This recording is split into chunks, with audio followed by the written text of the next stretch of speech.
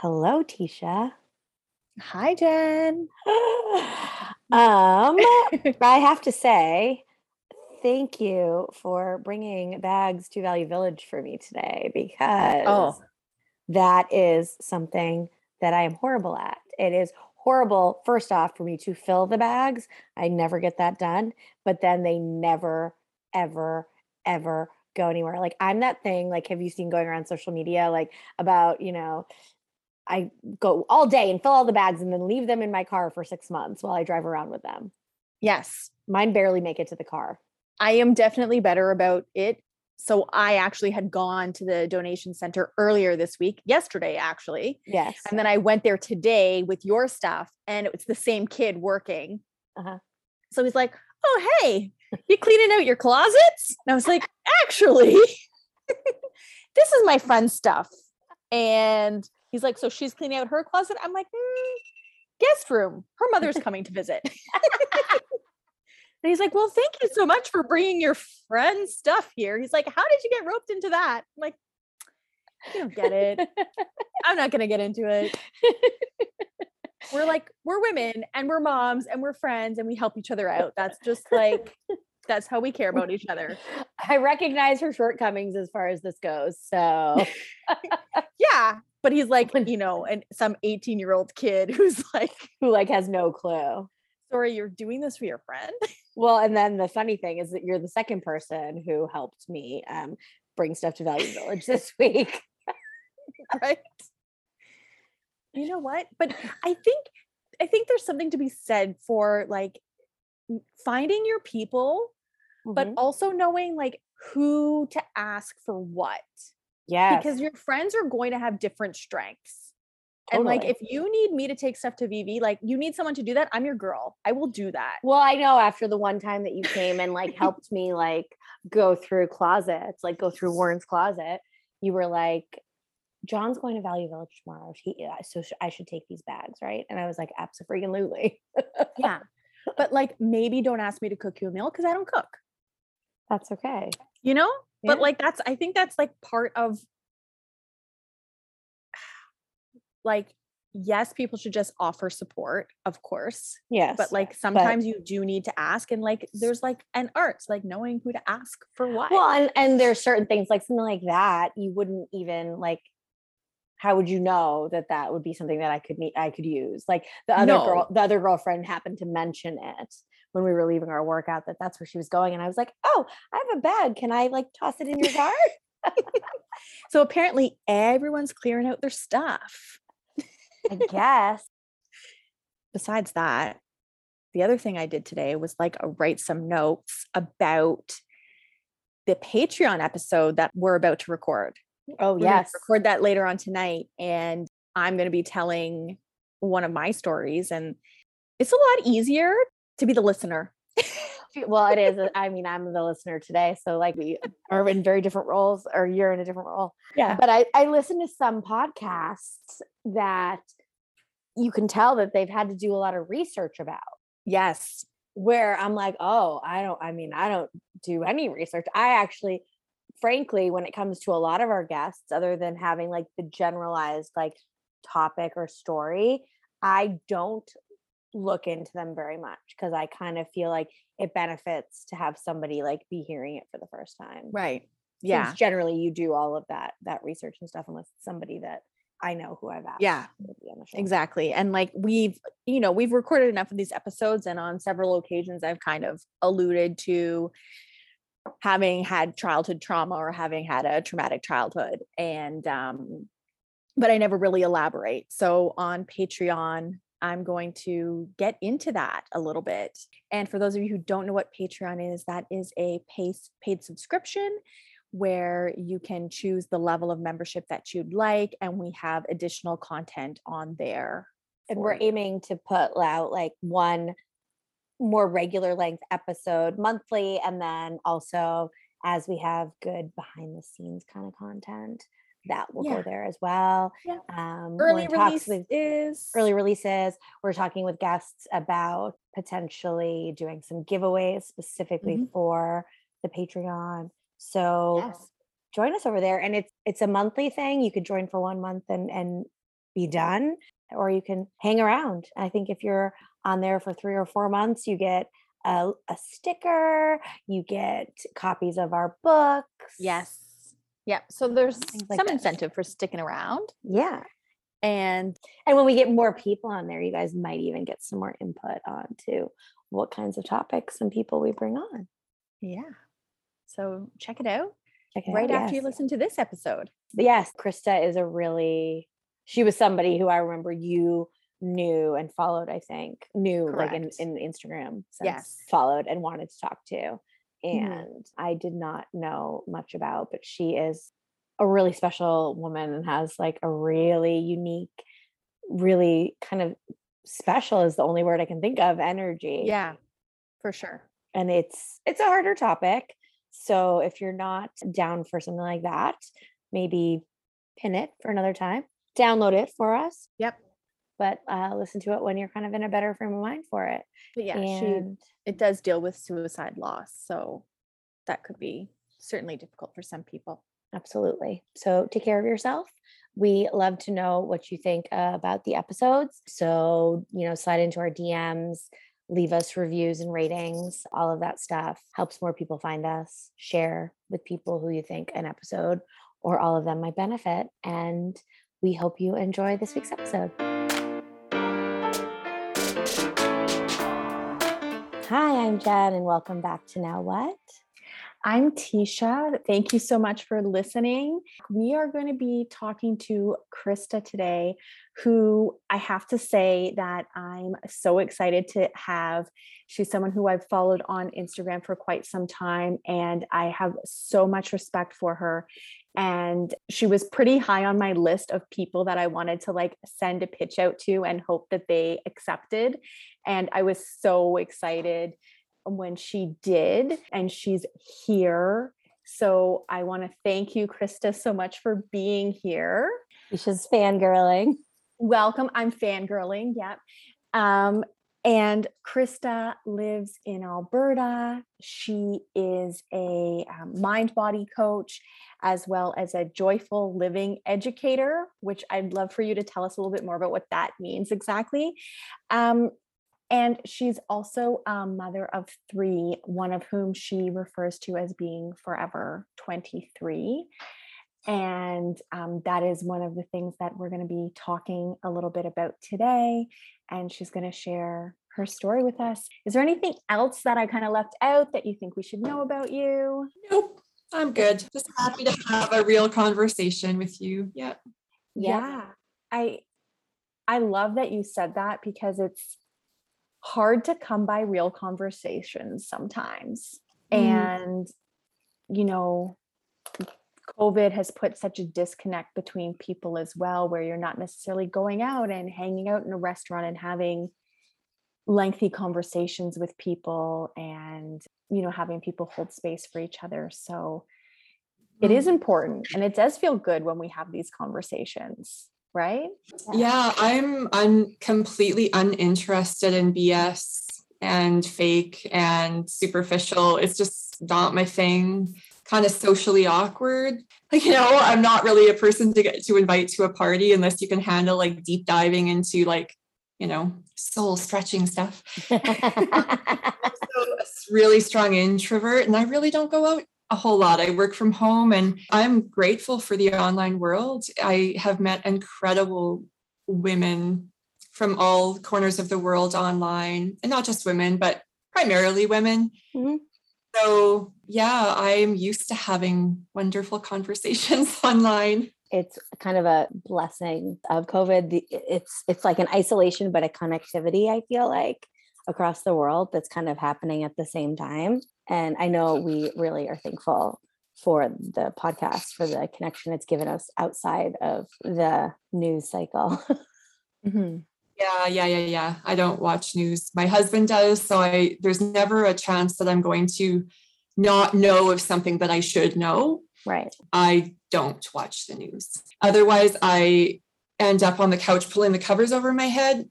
So I've had to really learn, as a highly sensitive, anxious human, how to really protect myself so that I can keep engaging in the world in meaningful ways. Absolutely. I actually like, just even from this, I have so many questions for you, but I feel like we should maybe clue our listeners in to a little bit of your story. And then because they will make more sense in the context of our conversation. Okay. What would you like me to share about? As we all do, our lives are so multifaceted and we have all of these components that kind of lead up to where we are now, right? And I know that on your website, which is alifeinprogress.com, correct? .ca. .ca, alifeinprogress.ca, we'll fix that. You have like a lengthy bio in there, and I was like, wow, like you've had so many life experiences. One of the things, we kind of wanted to talk about was sort of the last few years, if that's okay, if you feel like you want to build up to that from like even meeting your husband or whatever. Sure. We'll leave that to you. Okay. Yeah. Wherever you want to start. Wherever you're sort of comfortable starting. How's that? Sure. All right. I will start with meeting my husband and life partner. So I met him when I was 23 in the laundry room of a university in Quebec. I had traveled on the Greyhound, which I don't think it exists anymore, but it took like 2.5 days to get from Alberta to Quebec. And they lost my luggage. So I just had to change of clothes in my backpack. And so I pretty much had to go straight down to the laundry room. And the only other person there was this guy, and he became my husband. And within 2 weeks after meeting him, at first I thought he was kind of like this flirty womanizer type, and I was kind of not interested. And within 2 weeks, I was like, oh, he's my husband. So we have been together 28 years. We just celebrated our 27th anniversary in August, and I'm so grateful for him, but we never could have imagined what life was going to be like. You know, all the hard stuff, lots of beauty, but hard stuff that we would have ran from if we could have. Yes. But I'm grateful that we have managed to move towards each other in trauma. So almost 2 years ago, our son, he was 23 at the time. His name is Jairus, and I adore him. And I love him. And it feels important to me I have to keep practicing my language around this. And I'm sure Jen knows because you've lost your husband. But I have to practice. When you lose a child, you have to practice and try on language for size because it's really, really hard. So I just practice. So right now it feels important to me to say, I didn't just love him in the past. I love him today. Still love him. Yeah. So Jairus, he was a highly sensitive soul, like his mom, struggled with really intense anxiety. He had severe depression.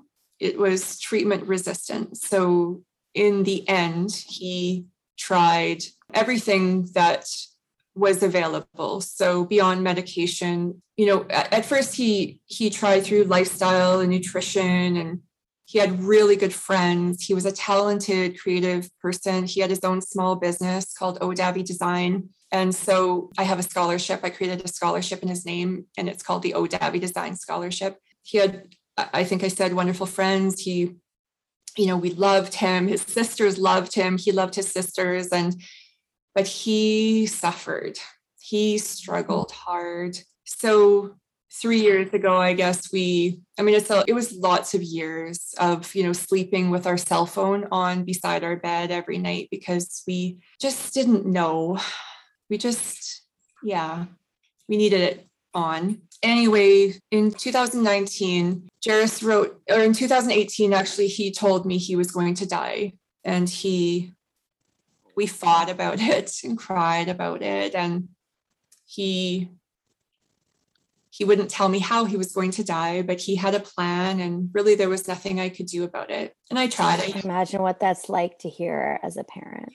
He and I were really close, and I think I knew him better than anybody else on this planet, and that was a privilege. I was also the person that he poured out his pain and rage on. He shared his hope and longing and fear and rage and all of it with me, and I just sat here in the living room and I tried to hold it for him.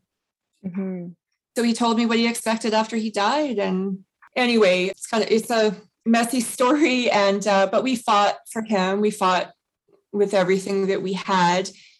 And 3 days after his final treatment, he ended his life. I had watched hope drain from him, dealing with our medical system and a really, I think, a bullying and dysfunctional law enforcement. So specifically the RCMP in Canada, because we dealt with Edmonton police who were really wonderful, compassionate, helpful, but they have training in mental health and the RCMP do not.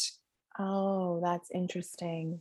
And it's something that I don't have it in me right now to Fight for.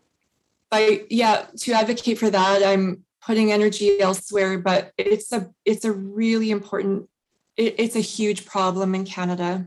I think it's a huge problem in general that police are called to situations where it should be counselors and therapists and, Yeah, it adds layers of trauma to something that is already devastating. Mm-hmm. So we fought for Jairus and I'm going to wind this up. So he wrote out his will. He tried to die the first time. He didn't succeed. So I went and cleaned up the rope that he had used and helped him clean out his apartment and moved him home. And just a lot of really, really hard things happened. Mm-hmm. And really trying. Yeah. And he was trying to, and I feel like it's important to tell people that, and obviously we can't speak for every person who dies by suicide, but Jairus wanted to live. He didn't want to die, but he didn't know how anymore to live. He didn't see any hope and his suffering was so intense. And there's a lot of lip service paid to the idea of mental health talk about it and ask for help. But I was screaming for help. And where was it? It's really easy to put on little, whatever those are called, like on Facebook, where you put your little bell talk day, thing around yeah. you. And it pisses me off. I'm like, I don't think we're telling the truth. How is this actually helping? Yeah. People are falling through the cracks all the time. And it's really horrific what we're dealing with when you love a young person who's asking for help and the way that they're treated. And I know that for myself, I really try to be careful what I say because I don't want other people to lose hope. And it's a dilemma, truth telling is important to advocate for change. And also, I don't want to be a voice that destroys hope for another young person who was hoping that the system is going to help them. Yeah. And sometimes it does. So, yeah. So Jairus died October 23rd, 2019. So we're just coming up on the 2-year anniversary. Mm-hmm. It's hard. And hard isn't really good, a good descriptor. I don't think there's any descriptor. You just don't have a better word. Yeah, I mean, unless somebody has dealt with a traumatic loss and is going through that year too. I don't know. I don't think there are words to explain to someone. No. And there were moments I wasn't sure I could survive it for sure. I sympathize with that.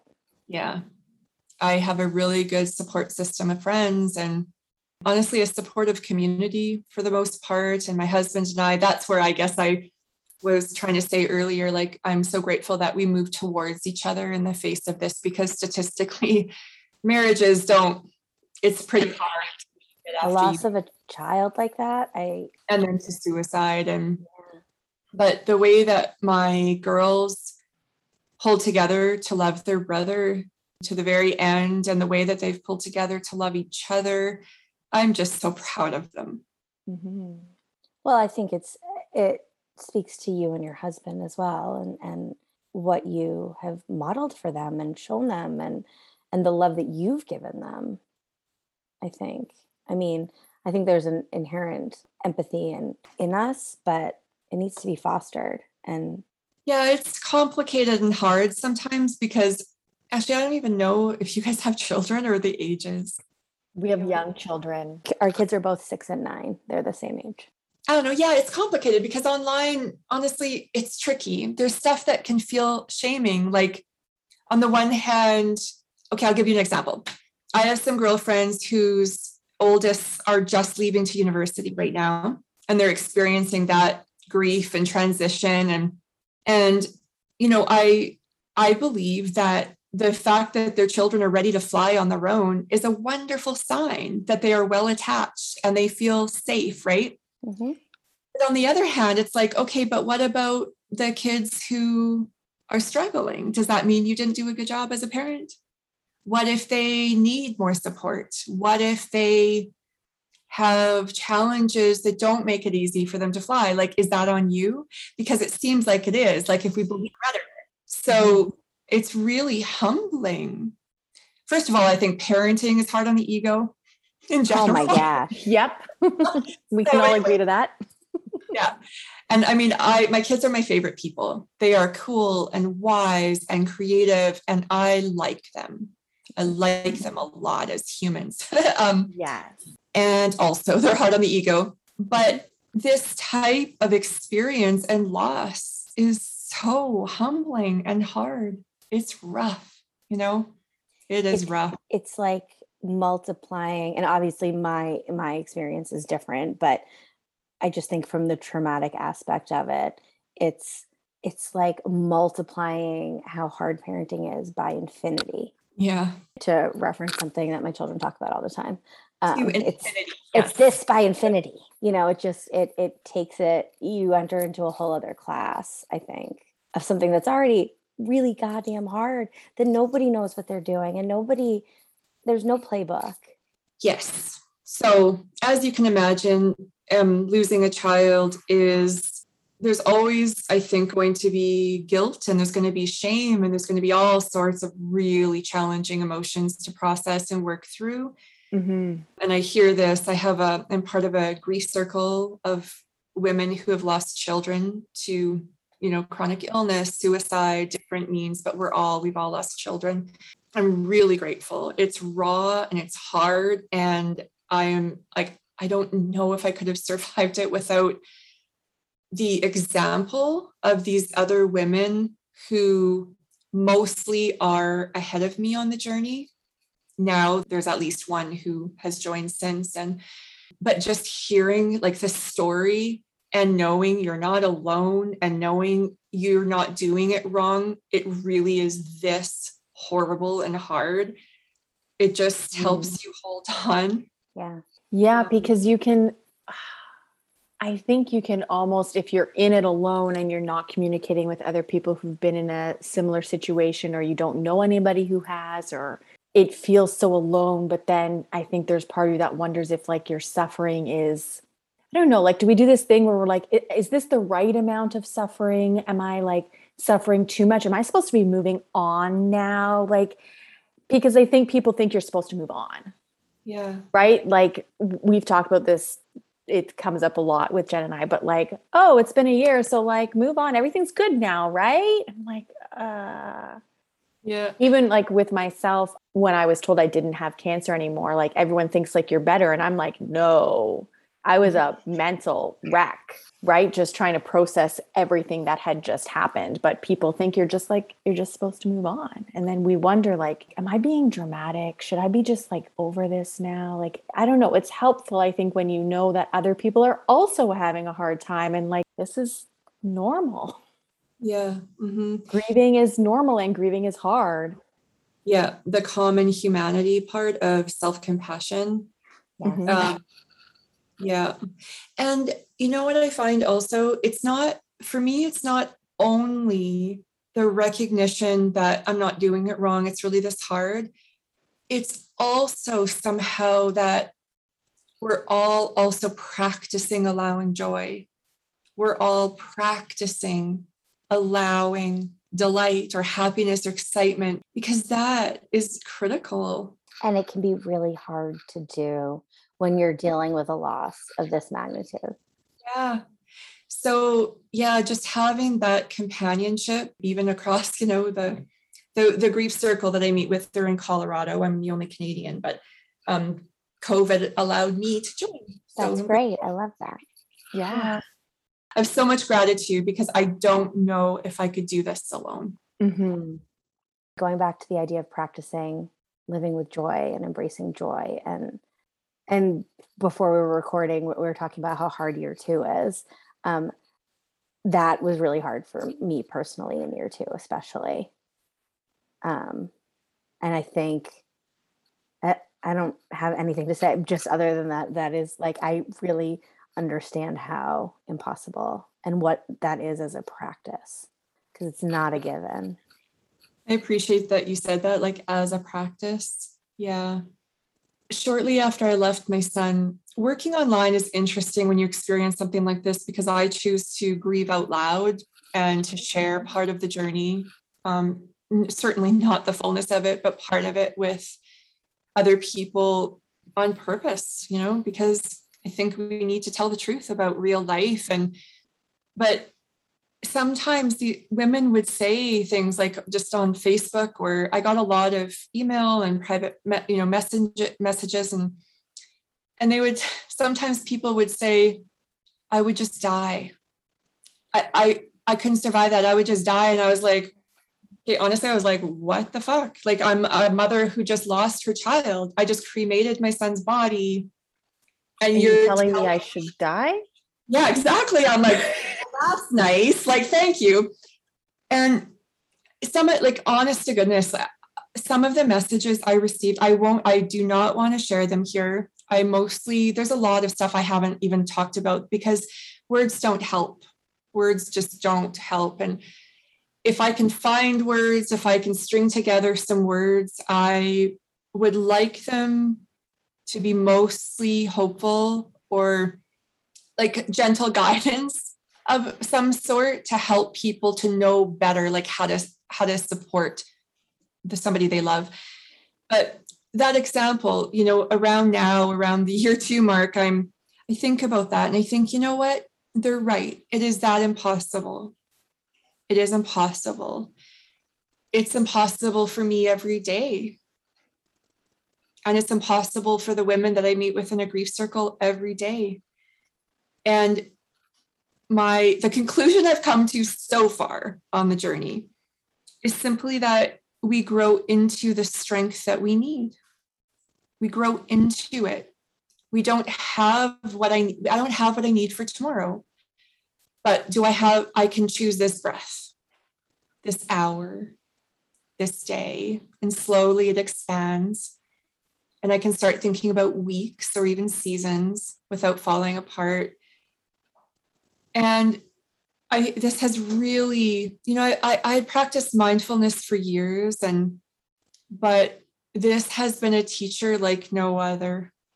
This is like graduate school, so there's like theoretical knowledge, and then there's like embodied lived experience.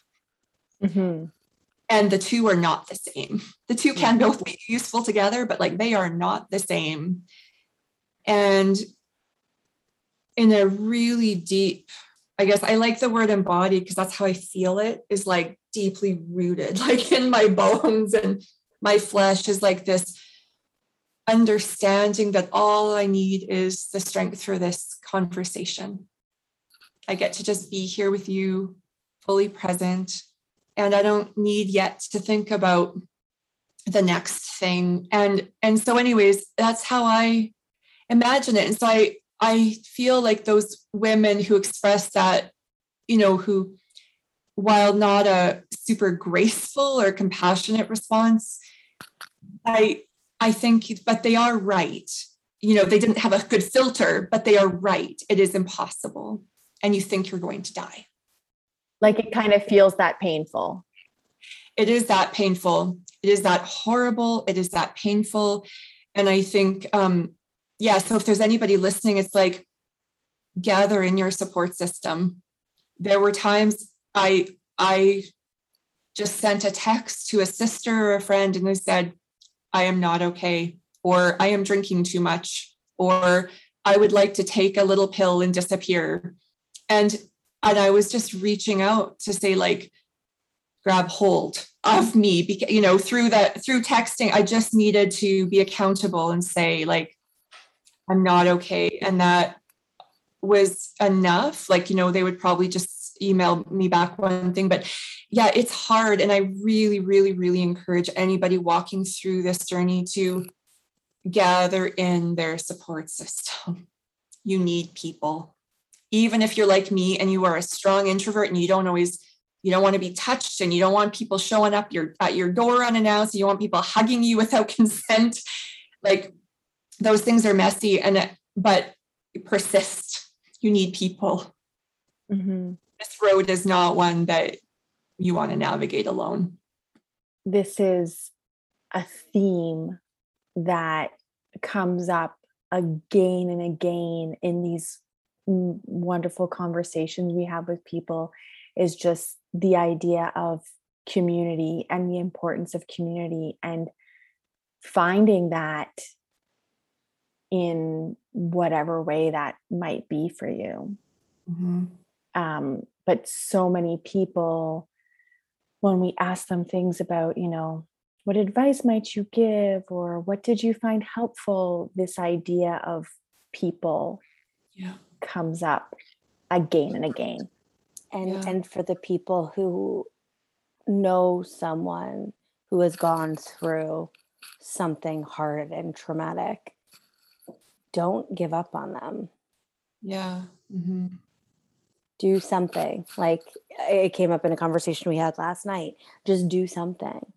Mm-hmm. Even if you know they hate when you knock on their door, maybe knock on their door because you're worried about them. Yeah, I mean, for me, that wouldn't fly. Probably not, but but there were so many slip a note under the door. Yeah. People who dropped muffins off at the door. Yeah. For me, it was powerful that within hours, some of my brothers showed up. And then 2 of my sisters took turns staying with us for a week at a time, making sure we were fed. I couldn't eat. I couldn't feed my daughters. If you lose an adult child, they have bank accounts and all these social media accounts, and they have apartments, and they have the work to do while you're dealing with coroner and RCMP and also all these things. I mean, it's just stuff that I look back, I don't know how we did it. I'm not even ready, honestly, to really look back, like to look back too closely. But I know that we needed community care. In the last couple of years, there was this article going around. I don't know if you saw it, but it was focused on community care and how often we, talk about self-care. And I mean, I'm a big believer in loving ourselves well and tending to ourselves in all sorts of ways. And also, we need community care through social support systems and compassionate medical care and neighbors, and just all the things my son died by suicide, so insurance won't pay for a funeral. And we had been in a car accident, a very traumatic car accident, just 3 weeks before Jairus died. So we lost our vehicle. I couldn't work. I was injured. I'm still injured from it. And so we had to buy a car because he needed us. So we went into debt to buy a vehicle to get back on the highway to attend to Jairus. And anyways, so it's right in the middle of crises where money is tightest, and that's where you're losing money or you can't work or whatever. So, our community gathered and they paid for all, our memorial service for him. Like that, it's practical and it's so needed, right? Because it alleviates some of the stress. Mm-hmm. So I think, reaching out to each other in practical ways, like whether it's like take somebody's recycling to the depot or mow their lawn, or asking is good. Get permission. I had no idea we were going to go down this rabbit trail, but I do think it's an important part of the conversation. And at least for me, it's helpful when people do just take action, but like in practical ways, not like, can I hug you? I think the difference is people dealing with grief is very uncomfortable, and we're not very good at it in North America, at least the kind of white European type cultures, right? The indigenous cultures that have their own traditions and around it and ceremony, and at least, some, like I'm not an expert, there's a lot of discomfort. It's really hard to be with somebody in this pain that you can't fix. Because we want to fix it. And I think trying to fix it is about you. It's selfish. It may not be intentionally selfish, but it is. It's about alleviating your pain and making you feel like you're doing something good. But actually, it can cause harm, and it can push people away and shove them underground. And I think it's an aspect of emotional intelligence, really, to learn how to be in discomfort and not run, to just be with it and be with each other in the worst, and to recognize that there is no fixing it. So you don't have to find words. You don't have to know solutions. You can't fix it. You can't make it okay. There aren't words, there aren't solutions. Oh, exactly. So yeah, you can drive kids to school and you can make meals and you can help just the survival process. That really is helpful, but don't try to fix, just be with. That's what I think is a hard thing. I have compassion because I'm pretty sure that I'm positive that I've said horrible, simplistic things to people when they were hurting in the past. Like, I'm just positive because I'm human. And we don't know better. We're not taught better. It's not modeled for us growing up. We don't know what to say. Yeah. And so we do the insincere, let me know if you need anything. And maybe it is sincere, but I'm sorry for your loss. And or sometimes people really well-intentioned, I'm sure, Jen, you probably experienced this, like the intention is there, but it just comes out so wrong. Yes.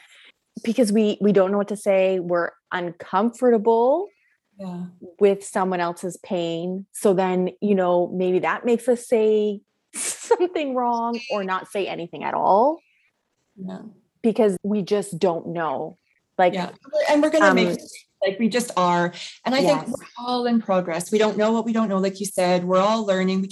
And everybody's different. So you might have one person need this and then you get it wrong with another person. So I think that's okay to just know we're going to get it wrong.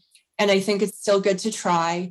But for me, the biggest distinction or invitation I would offer to somebody else is you try to tell the truth. Am I doing this for me or am I doing this for them? Yes. And because I had people, for instance, come up to me and one of my daughters in the grocery store parking lot where I'm just it was so fresh.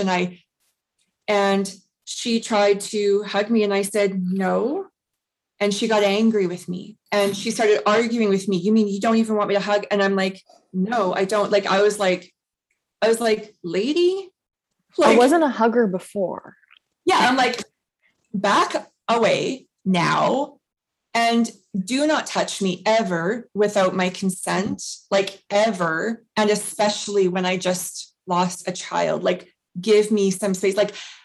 And again, this is me, but it's not really about the exact situation. It's about that this was clearly about her needs. It wasn't about me at all. And even when I expressed what I needed, then she got angry. And by the way, talk to me or look at me today. So clearly this was about their need to feel useful or something.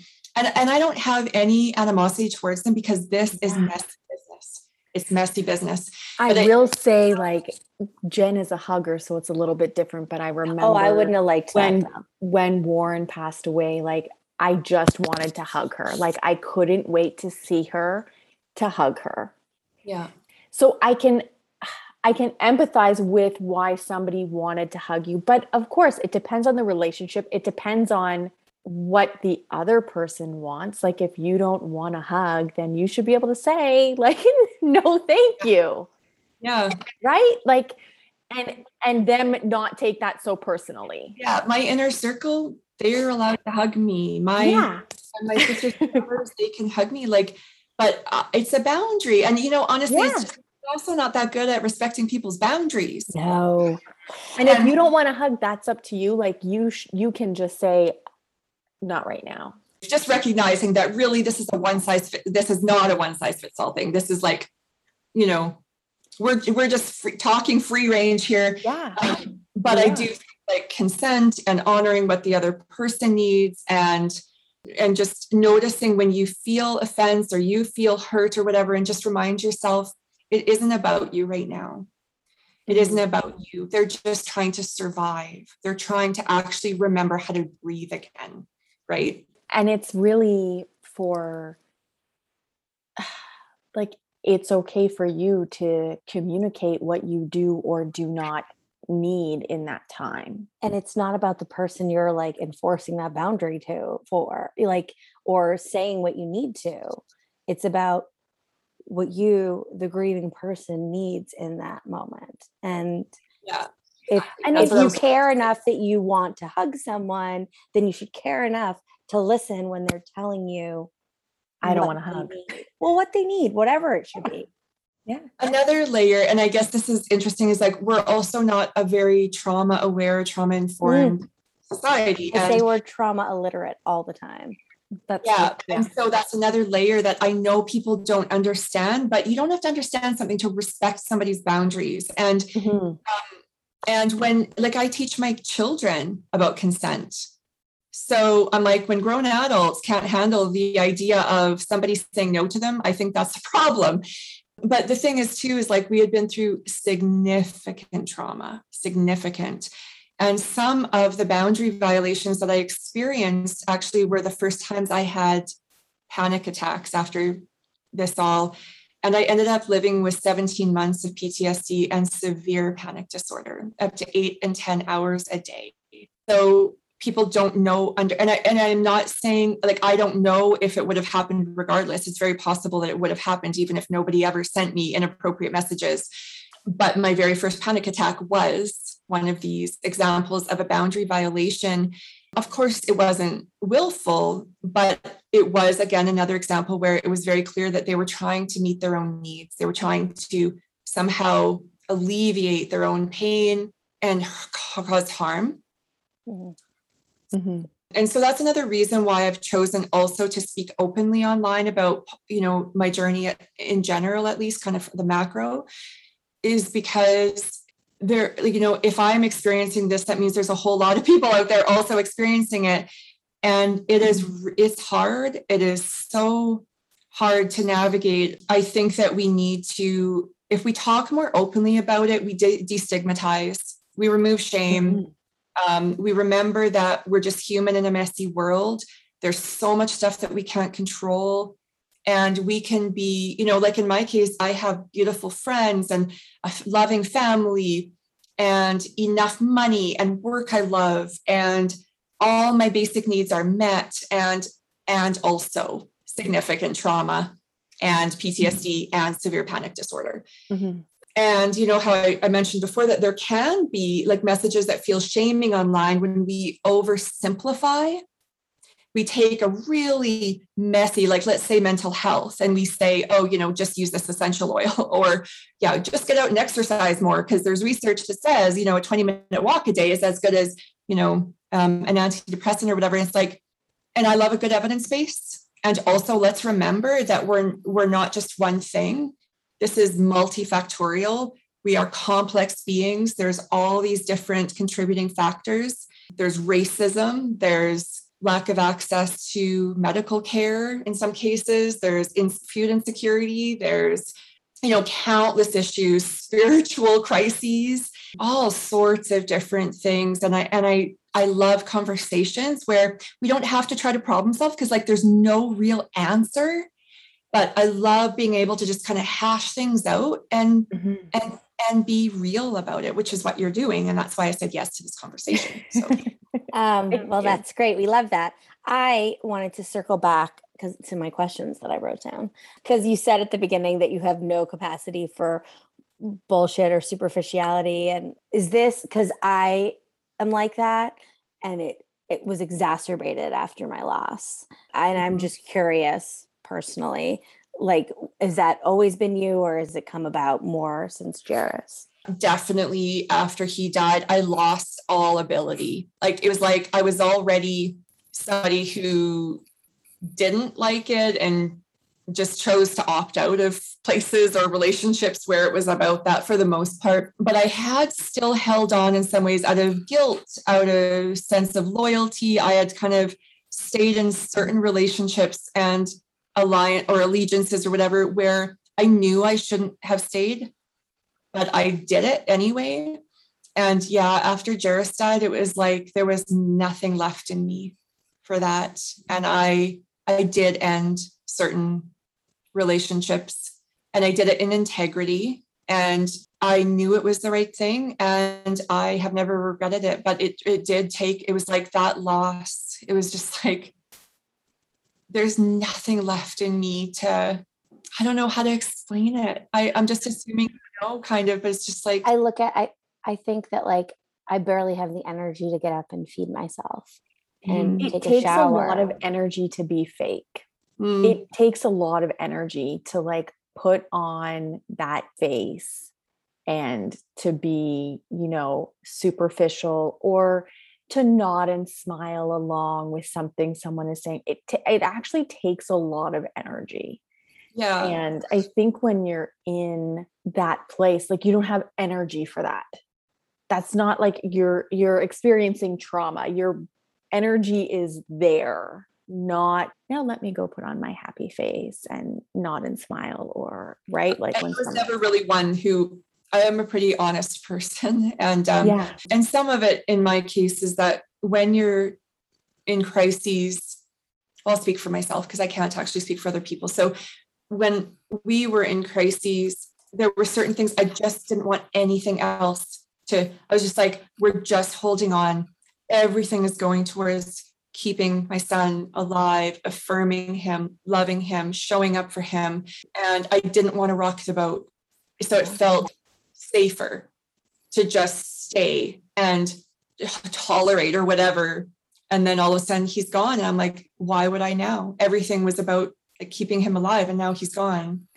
Like, so all of those things that I was just like dealing with because it wasn't rocking the boat any further. I don't need that. I need to do that anymore. No. And I will say, I've heard from other people who have gone through child loss that this is pretty common, that a lot of times you lose relationships, and sometimes some of your closest relationships. And, I think it's sad, but I think what's even more sad is betraying ourselves to stay in a relationship where we don't feel safe. Mm-hmm. And I really think that as women, and I grew up in a Christian environment and in an evangelical church.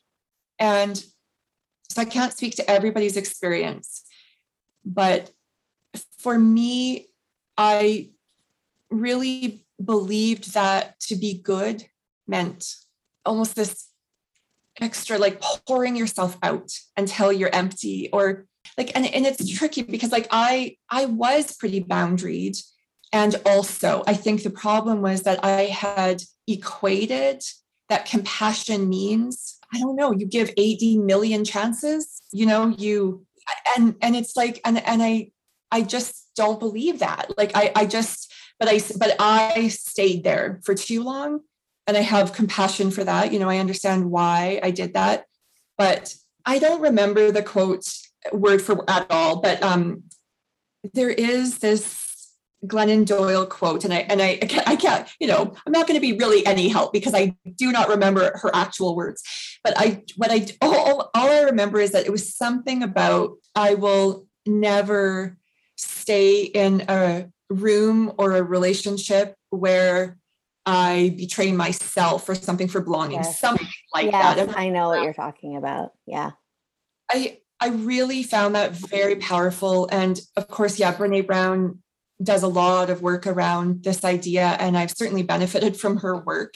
But again, this would be an example for me of theory versus lived experience, in a way where the death of my son, just everything, it's almost like a lot of this learning was sort of up here in me. Like I had done a lot of work over the years to kind of, well, maybe I'll say, like, I feel like sometimes we move it from head into heart.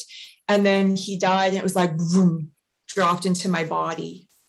And now it was like, I was living it. I was living dissociating. I was living violent shaking as my body tried to discharge energy. I was living things I read about and studied to serve my clients, but now it was living in my body, but also living in my body. I think a real deep, deep, deep strength and deeply rooted self-compassion. And even, because I feel like this is probably important for us to somehow meander over to the idea of joy, but even joy. And I would love, if you're willing, that, to kind of chat a little bit about that, about the idea of allowing joy to live alongside grief and suffering. Love to talk about this. Yeah, I think that is not just going to allow it. I think that's a really important idea.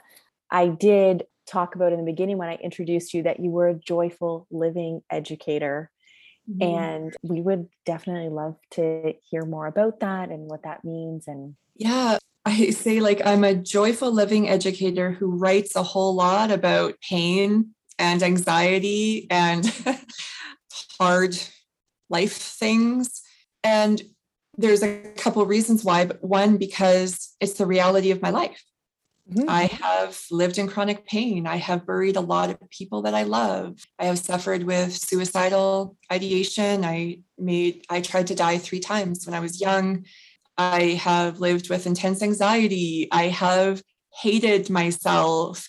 I've wished myself away. And also, I have learned to love and like who I am. And I have learned the gift of paradox, or both and, so that I can allow joy and delight to live alongside fear and pain in my life. I have learned to show up through fear, to offer my small gifts to the world, even though I'm always afraid. And so I offer that which I need, which I think a lot of people do, in service-oriented work, but also because I really believe that one of the great disservices in almost this romantic comedy, fairy tale-esque, it's almost like a mythology in our culture that we buy into, or somehow are, I'm not sure if the word is inculcated, I'm not sure, but it's we absorb it or something from a really young age, is that mythology or that idea that life should be happy all the time, like you said. And when I get married and when I have a house and when I have a decent car and, when this and that, then I'm going to be happy. And there's always a next, by the way. There's always a next. Where in this story do we fit in the inevitable death? Does everybody stay alive forever? Or do you lose your pet, and do you lose your mom, and you get a diagnosis in your body, your health? And it's we pretend, and it's so harmful, because then every time one of us bumps up against the reality of life, and it doesn't have to be big trauma, it can be your fridge broke and money's tight. It can be you have some conflict with one of your best friends. It can be, I don't know, you broke your ankle and you're really disappointed. And yet that is real life. And instead of allowing and making room for, we fight it, we resist it, we avoid it, we get angry at it, we judge ourselves.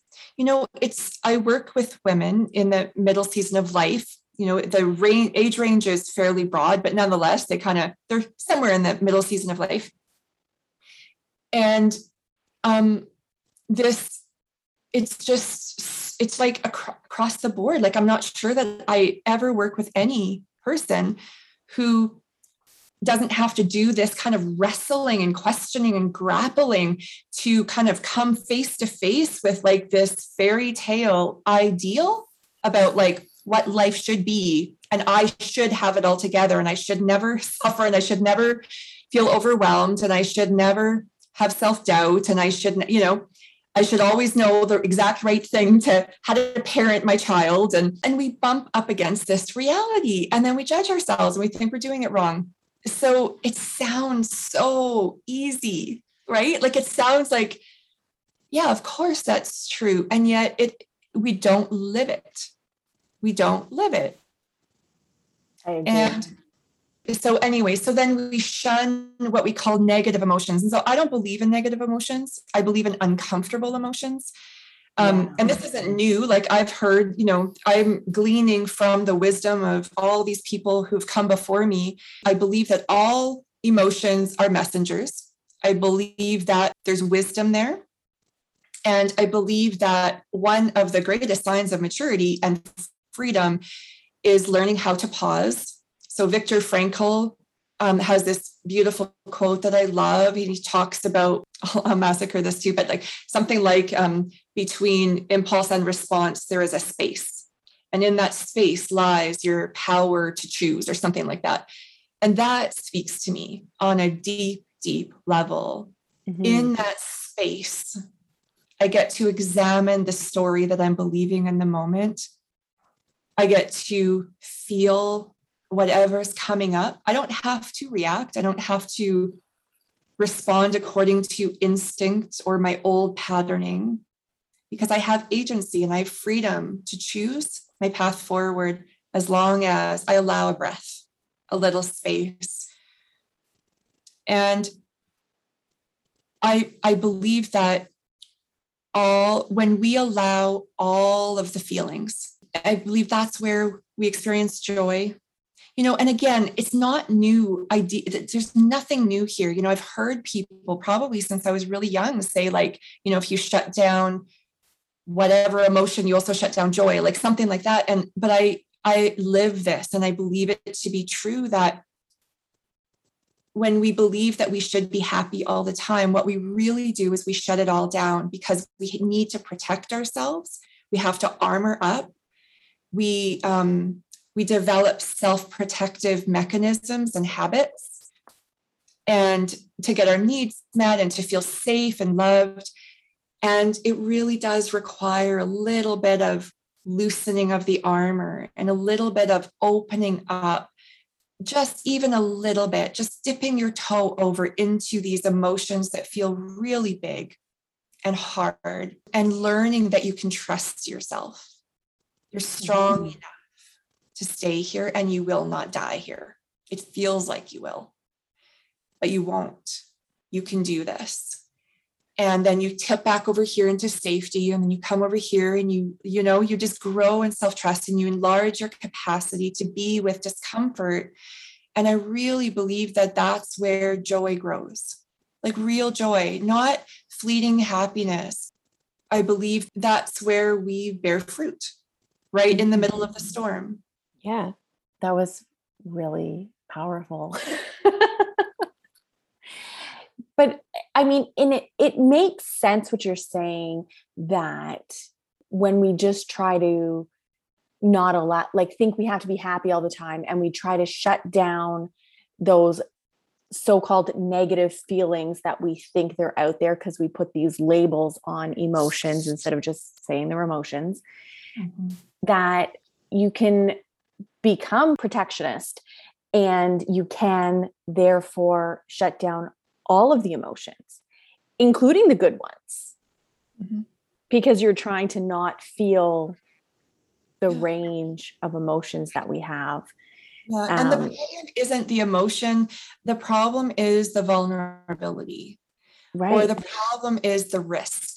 And that's the problem. And so it's so scary. And I really think we need to bring compassion to it. Like this isn't about judging ourselves. It's like, of course we're afraid. Of course. It's not like this is modeled to us well. I didn't grow up in a home. I grew up in a loving home, but not a home where emotional vulnerability was modeled at all. Oh, don't feel those big emotions. Those nobody wants to hear that. No. And even though that was never really said to me explicitly, it wasn't modeled. And then I didn't feel safe, so I was hurting, and I was, you're right. Like if it's not modeled for you, then how do you know to do it? And I think there's other subtle ways growing up that we can have our feelings shut down. I'm not trying to like throw my mother under the bus or whatever, but I distinctly remember being told I was being dramatic a lot. Mm-hmm. And when I was being dramatic was often when I was expressing a strong emotion, whatever that emotion may be. Like, don't you think you're being a little dramatic? And it was said in a negative way that's like, was shutting it down. Right. And I don't think that I'm the only kid that ever had that said to them. Like, I just don't. Yeah. I think it's probably pretty pervasive. That for highly sensitive people, like, I don't know if you are, but my dad said that to me maybe only twice, but it was like I never ever, I'm 50 years old and I've never forgotten that he said that to me, because just like you said, I was actually trying to ask for help and tell him that I wasn't okay. And he said, shut me down. And again, I really huge respect for my mom and dad. So this isn't about, like you said, throwing anybody under the bus, because believe me, like, I know that, like, I just expect that my kids will want therapy and I am willing to pay for it. I just, like, there is not a chance on this earth that any of our kids are going to grow up without any kind of wounding. Of course they are. We can do the best we can. And, you know, so that's okay. That's life. So I'd love to spin off of that, because something I'd love to talk about is this idea of feeling safe and at home in our bodies and our lives. And, you know, you just said you feel safe when you feel heard. And so one of the ways that I would then kind of bring that into, you know, deepen the conversation, say with women in my membership or something, would be like, let's talk about friendship. Let's talk about you befriending yourself, right? So you feel safe when you feel heard. Are you listening to yourself? Are you giving a voice to your grief? Are you allowing those things you're experiencing to be heard? Or are you shoving them down, judging them as bad, running from them, numbing out, whatever, right? And no judgment around that either, because we all have coping mechanisms to get through this world sometimes.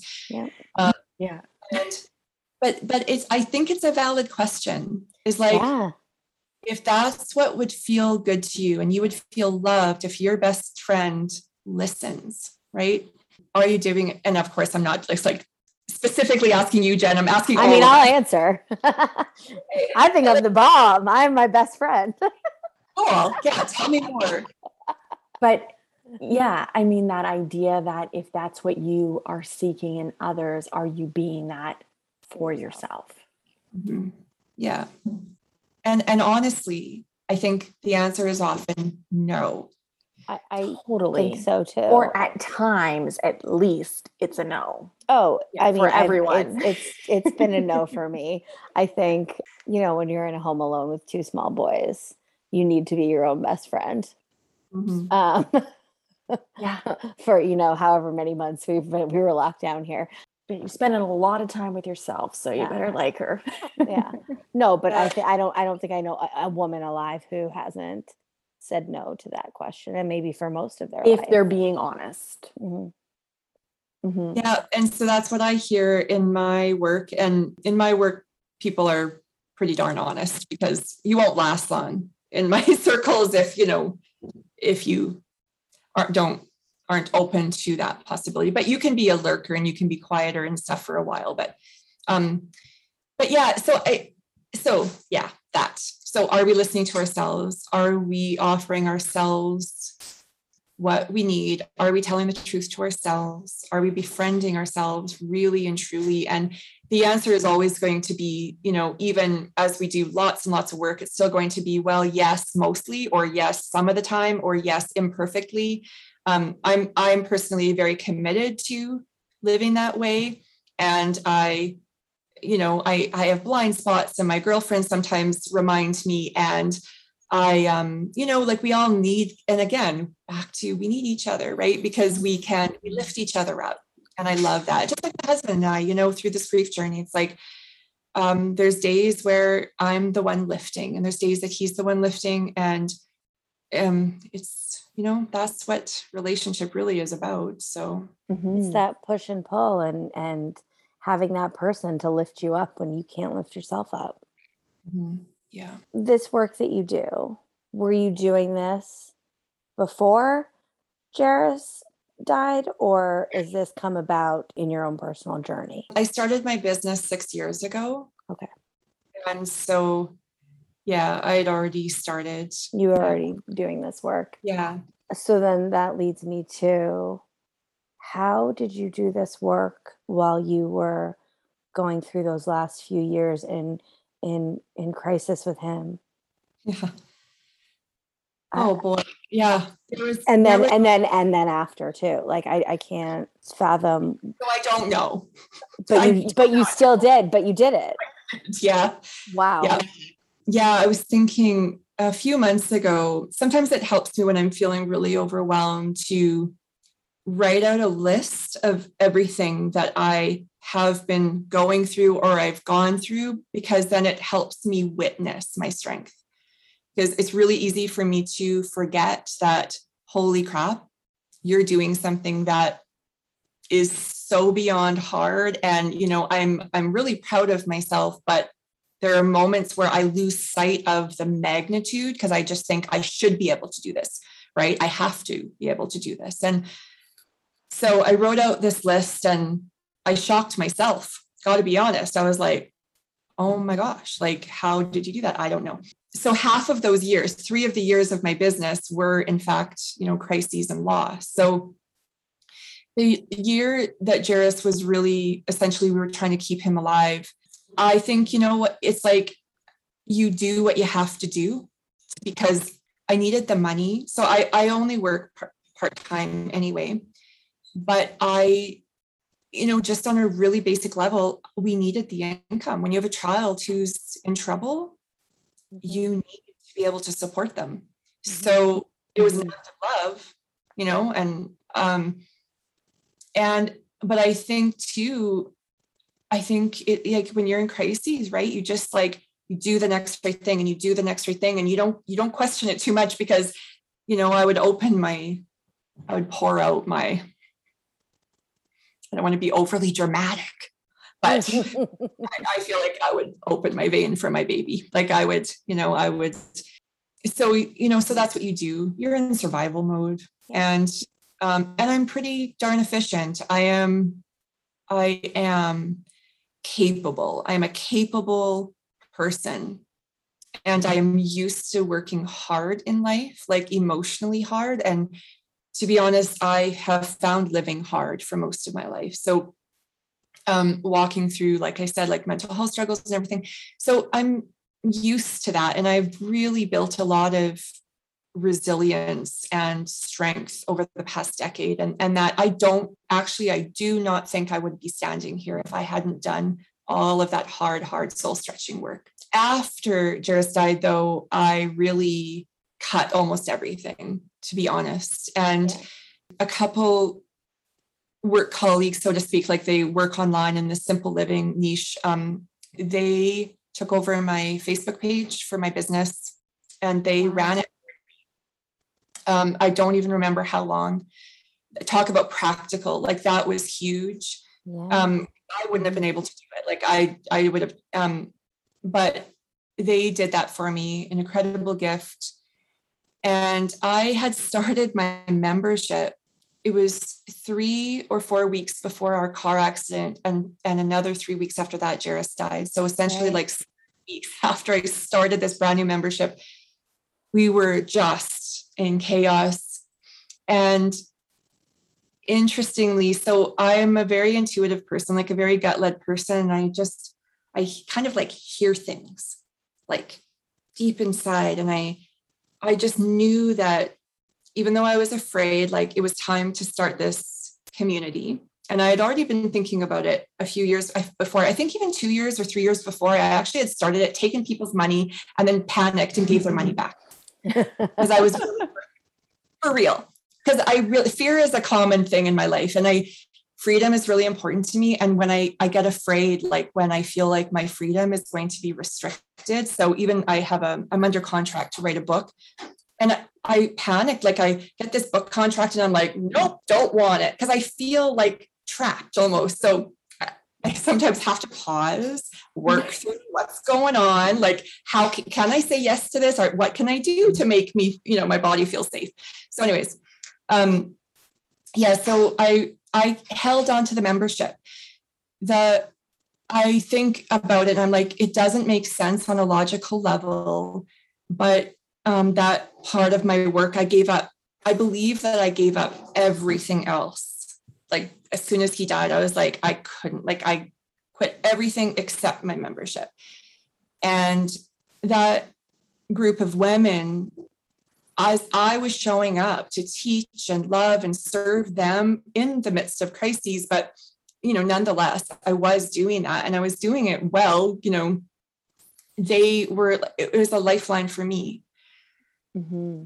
So, because I'm a truth teller. And so I will always walk my talk. And so I will never lie. I will never say, oh yeah, I'm doing this thing and I'm not really doing the thing. So if I'm going to be teaching something, I'm going to be walking my talk. So it really served as this powerful lifeline.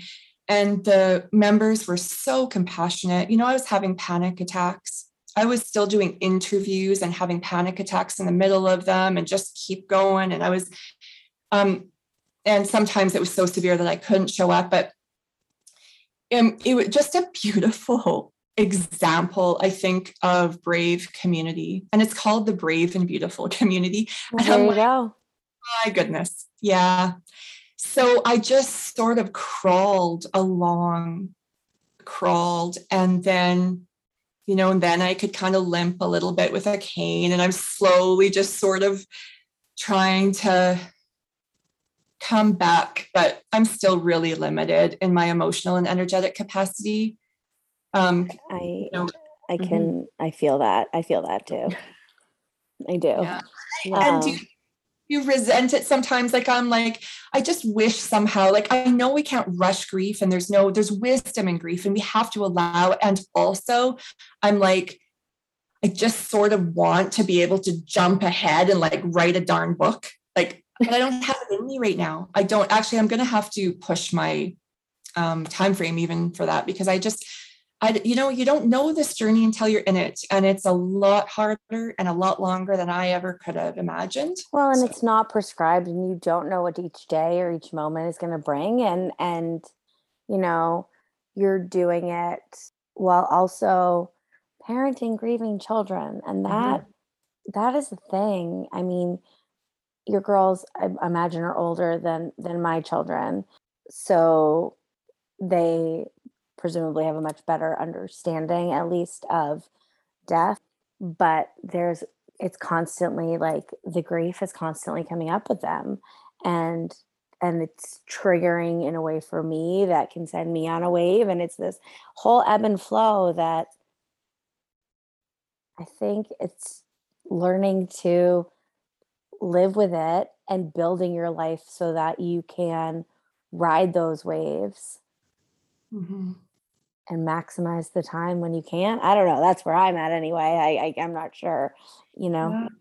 Mm-hmm. Grief is unruly. We don't control trauma. We don't control grief. And you're right. And I'm very grateful that I have work that I've built it that very intentionally this way so that I do have flexibility. And part of that was because I have a child who, was struggling, and I want to remain responsive to my family's needs. Your community that you have, your job, could you just tell us a little bit about what that means to be a member? Like what type of services you provide there? Sure. So the membership is one thread of my work. And so it is a group of maximum, I cap it at 60 women. And they currently range from 30 to 69 years old, but they can self-select. I just say somewhere in the middle season of life, but most are kind of more that 40 to 60 age range. But I love the diversity. And we are all growing, learning, and building what I call brave relationships with each other. So I offer educational content and coaching. So I create modules. We have weekly coaching calls and or community building calls where we just are sharing real life together. It doesn't have to always be about the work, like things that I would regularly bring into the work would be, building resilience, emotional literacy skills, learning how to practice self-compassion. What does it mean to befriend yourself, and why does it matter, and what do we actually want, and how do we walk it out? And so yeah, there's an educational component, a community building component, and yeah, that's kind of it. So we run all year, we have rest time. So for me, sustainable work is really important for my mind body health. And so we work a certain number of weeks on, and then we rest, and we take some weeks on and we rest. And I just kind of try to build a very, again, I walk my talk, and I need breathing room in my life to survive. So I build it into this community as well. Mm-hmm. Amazing. Yeah, I think that's amazing that you kind of have that foresight, and that works for you, but I would think it also works for the members, because we all kind of need those rest times, I think, in order for it to be sustainable. Yeah. Mm-hmm. Yeah. Thank you so much for your sharing, for your vulnerability.